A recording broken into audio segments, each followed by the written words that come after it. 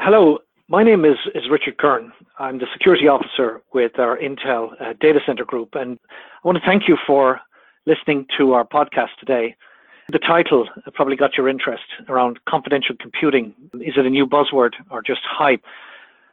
I've just got three experts in a room that I want you to listen to. I think they're experts in the industry, and they've got some really cool products. And I just want to get into this particular room here. And just hi, guys.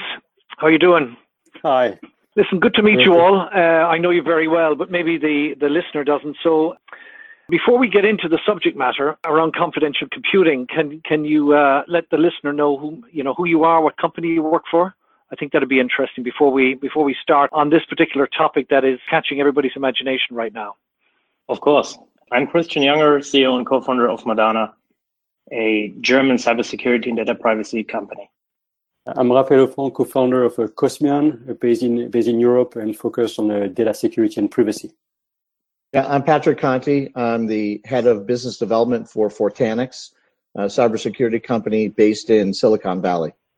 Great. Well, I think all of us have been probably working and working together on various different initiatives and projects over the last while, but really, I suppose confidential computing seems to be coming into the tech press. We've seen it being required by a lot of customers and various different entities at a worldwide level, but it's becoming more than a buzzword, as you probably all agree. And I suppose for the listener, it's supposed to be good to help everyone understand what it's all about. And I mean, from our perspective, and I'll go, and then I'd love your viewpoints on it. Over the last 2 or 3 years, we've seen an interest in more of a granular level of security when it comes to data protection. As we saw the transformation happening with the multitude of various different devices, we all know whether it's millions or billions of devices being connected. This is allowed for a massive generation of data to be collected. And as a result, with the maturity of cloud, and we saw that cloud economics prevail, because with all this data being generated and customers needing to derive information from that data, not only do they have to use various different types of cloud, both their own as well as various different multiple clouds, the challenge arose with trying to manipulate that particular data to derive information, but also how do you secure it? Because the landscape became ultimately more complex, and as that level of complexity increased, so did business risk. So as we all know, the foundation of security is all based around business risk. And how do you know what level of risk that you're working with in a dynamic environment like that? We know that the threats that are there in the industry prevail, and people need to get used to the fact that the types of threats that are available in the market, it's very challenging for any CISO or any CXOs to maintain and sustain a level of capability that allows you to be fully protected, if any. But really along came the need to secure data. So then we saw that more industry partners started questioning about the value associated. How can we protect data? How can we invest in AI? How can we invest in different types of cloud-based solutions that will meet their particular industry requirements, whether you're in healthcare or whether you're in finance or various different industry segments in FSI. And as a result, there was a need to ensure that security now was going to be a fundamental part of business transformation moving ahead. So I suppose really it was up to the industry to collaborate using various different technologies. And then we looked at defense in depth. And with defense in depth, one really brought the hardware into play. So I know from your particular companies, you've all saw this opportunity, but also saw the need to help customers protect data and to allow them to take advantage of cloud in all its forms. And also to take advantage of some hardware technologies. So I suppose I'll start with Pat. I mean, Pat, you're a VP within Fortanix. Tell me, how did Fortanix come about, and how did Fortanix identify with the opportunity and get into this space? Yeah, thanks, Richard. And in full clarity, you and I have known each other for more than 4 years, and we've had a lot of discussions about risk and data security. This podcast will follow along with some of the things we've been discussing for a long time. Fortanix is a cybersecurity company based in Silicon Valley and has been around since 2016. The founders of the company are well-known crypto experts. Our CEO is a former CTO of Cryptographic Research, which is a company that basically designs side channel attacks and and then gives companies a way to mitigate them or to remediate them. And so these guys, when they got together, a couple of very bright entrepreneurs, they weren't looking at confidential computing as a thing yet, and they were looking at protecting data. Same thing you were talking about before, business risk. Business risk really in the form of how you protect your critical assets of the company. And so Fortanix was really founded to unlock the power of the data, of your most valuable data, by securing it throughout its entire life cycle. And that means in storage, at rest, in motion, and in use. And in use is really has been the missing piece in data security for the entire history of the security era. When we're talking about the data, we're really talking about encryption. And so in being able to encrypt that last mile, the data in use, became the reason why the company got founded, was to be able to provide data protection across this entire life cycle. Interesting. And is that the same for Cosmian, Raphael? Is the company founded on the same principles, or? Yeah, the company was founded in 2018, and the focus has been really to help our enterprise customers solve the data paradox. And the data paradox, we see it as on one angle, being able to provide more value, more use out of data, and on the other angle, the need to have more data protection, more data security, because there are more and more risks out there. So the company was really founded around that. Solving this data paradox for our enterprise customers, and we evolved from that to actually create software solutions that can help our customers do zero trust data storage, zero trust data sharing, zero trust compute sharing. I'll go more in details later on that, but really helping our customers protect their data, but still being able to leverage the power and the value of the data they have. And Christian, you're the CEO and the founders of Madana. Is that very much the same as Fortanix and Cosmian? It's kind of a bit different. So Madana is a pivot from our former startup called DigiClose Technologies, founded in 2016 next to the leading tech university WTH Aachen in Germany. And we developed a digitalization solution for retailers and point of sale systems around RFID trackers and clothing. So lots of data that potentially could be collected. But we had a concrete problem, and therefore also the pivot: how to overcome the issue of data privacy and the possible hacking attacks of wearable RFID chips in our clothing while sharing the clothing data. So what we did, we invited professionals and experts back in 2016 from different disciplines to find solutions and certain requirements to meet our company values. And the goal was to find a solution which must be rewarding for the data producers to share the data. But at the same time, it has to maintain the data sovereignty of the data subject. Quite similar to GDPR today, but enforced with technology rather than with law.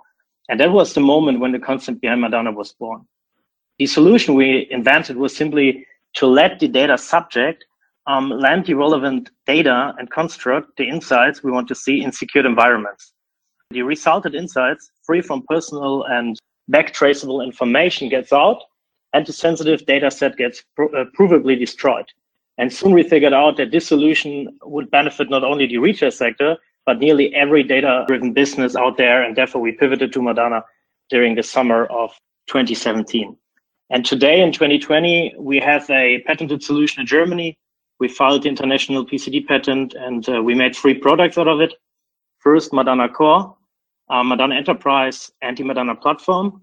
But our hard component currently is definitely Madana Core as a software tool based on 2 components, Madana Nodes, and the analysis processing entity called Madana Ape. So with Madana Core, we can manage and scale cloud-based trusted execution environments as Intel SGX components, for example, and we enable secure data processing within secured enclaves. Okay, that's interesting. And it's interesting that what we're seeing today is, we got a German company, we got a French company, we got an American company that's expanding worldwide with Fortanix. But it seems to me then it's a global problem. It's not just a local one, that you've all seen the opportunity locally, but you can see it being, as Christian just said, is not just in retail, it's across every facet of every industry. So from a basic concept, we're looking like the challenges with protecting data. Pat, you mentioned about data in use. The 3 components. Do you think we've solved the first 2, which is around at rest and in transit, and why is it that in use now is an area that needs to be addressed, and why couldn't we address it before? Definitely it's the area that needs to be addressed, and I also definitely believe that the first two legs, if you will, the data at rest and the data in motion problems have been solved. But the bad guys have evolved the same way that the industry has evolved, and so all the new exploits for trying to steal your data had to do with grabbing it when it was in use. Things like man-in-the-middle attacks, getting between the TLS tunnel of data in motion and the destination, right? Things like that. Things like scraping the memory of a server with data in use to try to get the secrets out of it, or even things like stealing the box or stealing the root password. Doing X-raying the chip and things like that. I mean, all of these things were ways that all of a sudden exploits were starting to steal that data while it was in use, and so it was clear for Fortanix that we had to secure that. And the way that we chose to do it was to base our technology and our platform on Intel SGX, which creates that secure enclave in memory and allows you to put applications and data in there unmodified. So we built a commercial platform on top of that, which we call runtime encryption. And runtime encryption is an operating system environment to wrap those apps and data. And it's also a control plane for managing, a cluster of enclaves. And it's also a development kit, what we call Enclave Development Platform, or EDP, which is a very secure development platform based on Rust that customers can actually write applications specifically for enclaves. That's how we sought to solve the problem. And when we looked at it, we said, okay, so how do we operationalize this? And the most important thing that we saw was that you needed to be able to build enterprise applications on top of this platform. And after talking to a lot of our enterprise customers and partners, we built the first application, the first practical application for SGX for runtime encryption, and that is in fact what we call our self-defending key management service. And it's self-defending because even though it's a born-in-the-cloud software solution, you can drop it on top of any server in any environment, cloud, on-premise, some hybrid environment. As long as it's running Intel SGX, you can drop our software on top of it, our self-defending KMS. And the reason it's self-defending is it uses the enclave, the SGX enclave, to manage all the key material, secrets, and things like tokenization. All of those things are generated and managed out of the enclave, which makes it the most secure key management solution on the market today. And I think, I suppose, really for the listener, they probably need to. I'm sure they may have heard of SGX. It's Intel Software Guard extensions. It's built-in hardware functionality that's available in certain products. And basically, what it is has the smallest potential attack surface, and it builds out an enclave. And based on the fact that with the software development kit, an SDK, companies can actually use some of these instructions to decide what they want to do. But as far as Fortanix or Cosmina Madana, you actually help make that a lot easier to implement by taking advantage of that. So with that, you can actually decide, I think you said there about keys, and also whether it's application or PII, be able to put that into the enclave and help protect. And I suppose really that comes down to the challenges we're talking about is for instance, if you're gathering all this particular information and you want to derive information out of it, how do you ensure that information that you want to develop, or the application or your IP associated with your own business, how do you protect that from being exposed? And as attacks and APTs become more intrinsically difficult to identify and to protect your environment, you have to understand what are you actually going to do insofar as manipulating that particular data and ensuring that it is protected to the best of its capabilities. And I suppose that's, as a result, confidential computing is born out as a term based on what you guys have been working on and trying to achieve. So what we're saying is there's companies out there, if we look at FSIs or looking at healthcare, they want to be able to share information, or they want to be able to derive information. But how do you protect the personal information associated with that? I suppose that's some of the challenges. I know, Kristen, you mentioned GDPR, and you also mentioned about localization. I mean, can you expand on some of the challenges that customers have insofar as PII associated with, say, with healthcare data, or with geolocation? I mean, why is that a big problem for certain customers? Sure. So first of all, I think the underlying problem is trust. And GDPR was enforced by the EU because there is a massive distrust in big tech companies. But digitalization must continue, and in a world with GDPR, tech companies can only work by building trust with trusted technologies. So Intel SGX, for example, as trusted execution environment, is such a technology, and we are using it to offer a solution to build this trust between the data producers as end consumers, for example, and the data consumers as companies who want to work with data by improving data confidentiality, enabling secure data processing, and the transparent utilization of trust. Secondly, my opinion is that we need GDPR compliant data infrastructures. And this is what we at Madana try to move forward and to drive forward. We call this future data ecosystems. Or more concrete, in my opinion, we need to get sure that data producers, especially end consumers, have the control over their data through encryption enabled by technology. And I think this is one of the biggest challenges of this decade for our society, but especially for politics and the companies. In this regard, what I see from our industry projects is a huge lack on the side of decision makers in confidential computing. And this makes it, especially for startups, very hard to implement kind of new confidential computing infrastructures and softwares, because most of them don't understand and don't trust what we're doing. And that's kind of a problem at the current phase.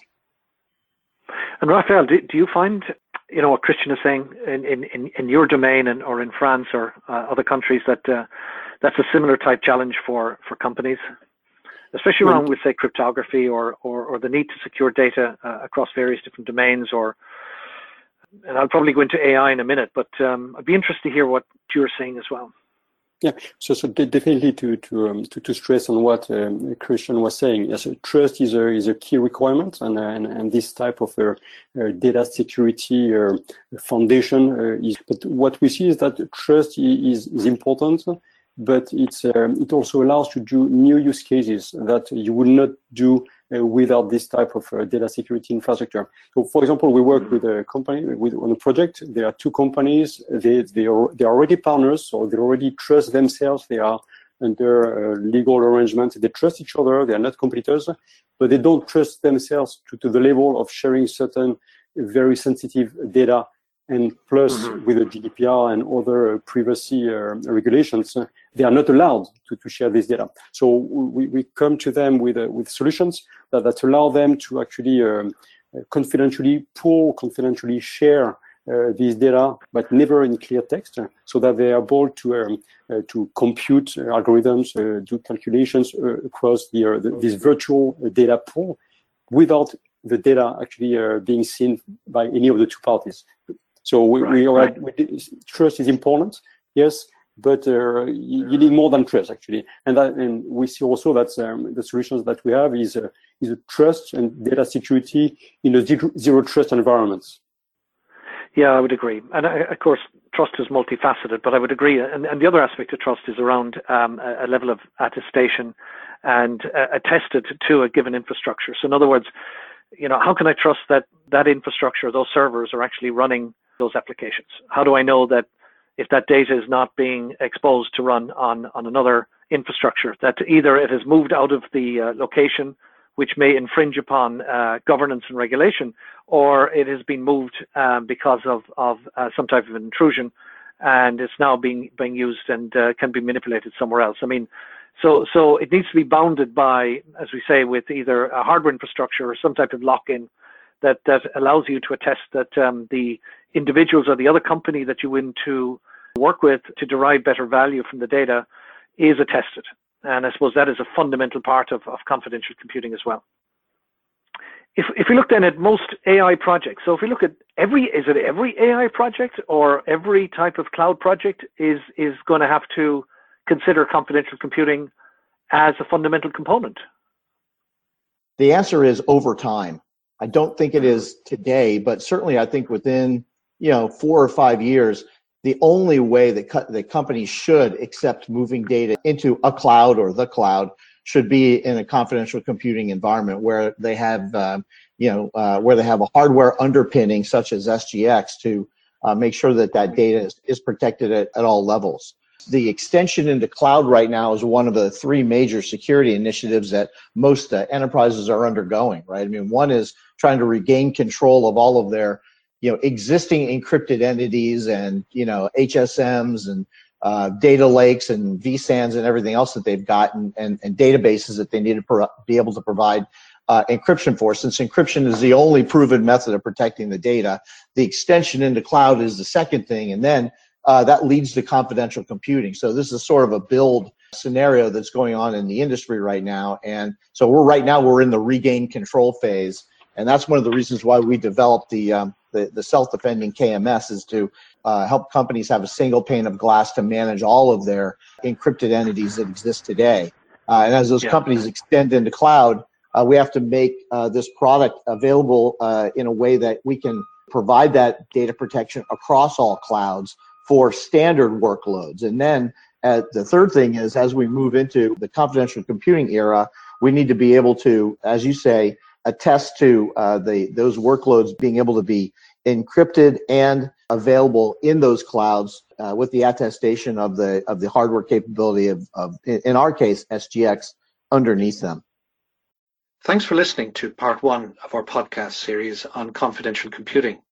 Please make sure to tune in to part 2, which you'll find on your screen.